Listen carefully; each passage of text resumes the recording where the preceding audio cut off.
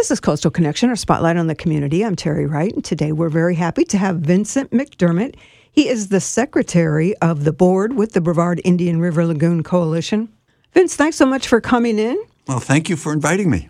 Let's tell the folks a little bit about the coalition and what you do. The coalition was formed in 2016 to promote the restoration of the Indian River Lagoon through the adoption of the 1.5 cent sales tax that we now see as part of the SORL, the Save Our Indian River Lagoon program being run by the county. And so we are promoters of that initiative and are looking long-term to make sure that it continues in the manner that it has been for the past several years. The sales tax is coming up for renewal in 2024. We hope that the funding will continue in 2 years beyond because we're only touching the tip of the iceberg over the past few years. The program is just underway, showing results, and we're excited to see it continue. And now with the manatees disappearing, we know what the consequence of the dirty lagoon is. And now we have to reverse that. It's a tremendous undertaking, not only here in this county, but all along the 156 miles of the lagoon itself. Education is the key, and you folks do a lot to educate the community about how they can get involved. There's a lot of ways that they can help the lagoon. You do straight talk events. We try to do them twice and sometimes more. Now we have a new one up in the north part of the county. Each time we try to focus on a subject area that is of concern to the lagoon itself. And in this case, we're looking at the effects of wastewater, sewage on the lagoon, and what is being done now and what should be done in the future to reverse that.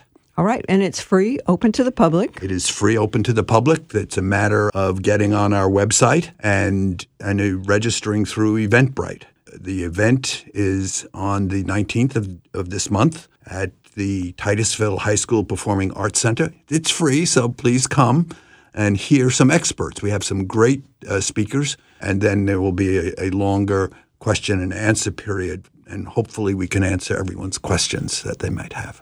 One thing that I find intriguing about this is there's going to actually be a new septic system there, and you'll be able to see how it works. Yes. One of our sponsors is a consulting firm that represents one of the larger and innovative systems called Fuji Systems. Some of those are being installed here in the county, I believe down in the South Beach area. It's an advanced on-site subsurface sewage disposal system, much different from what we have now, much different from the leaky ones. But that's only part of the story. The other part of the story is to look at the impacts of climate change and what they may have on how we are planning for these improvements that are being undertaken by the county. We can't solve climate change, but we can adapt to it. The technology is improving. We need to be aware of those and encourage the county, which they are, to incorporate those into the plans.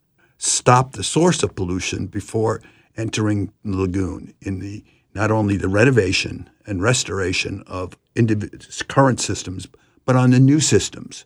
So if you are interested in a way you can get involved to help save the lagoon, if maybe you need to replace your septic system, Straight Talk from the Brevard Indian River Lagoon Coalition, free and open to the public on January 19th at the Titusville High School Performing Arts Center, 6 to 8 p.m. If you'd like more information and hopefully to go and register, you can go to helpthelagoon.org.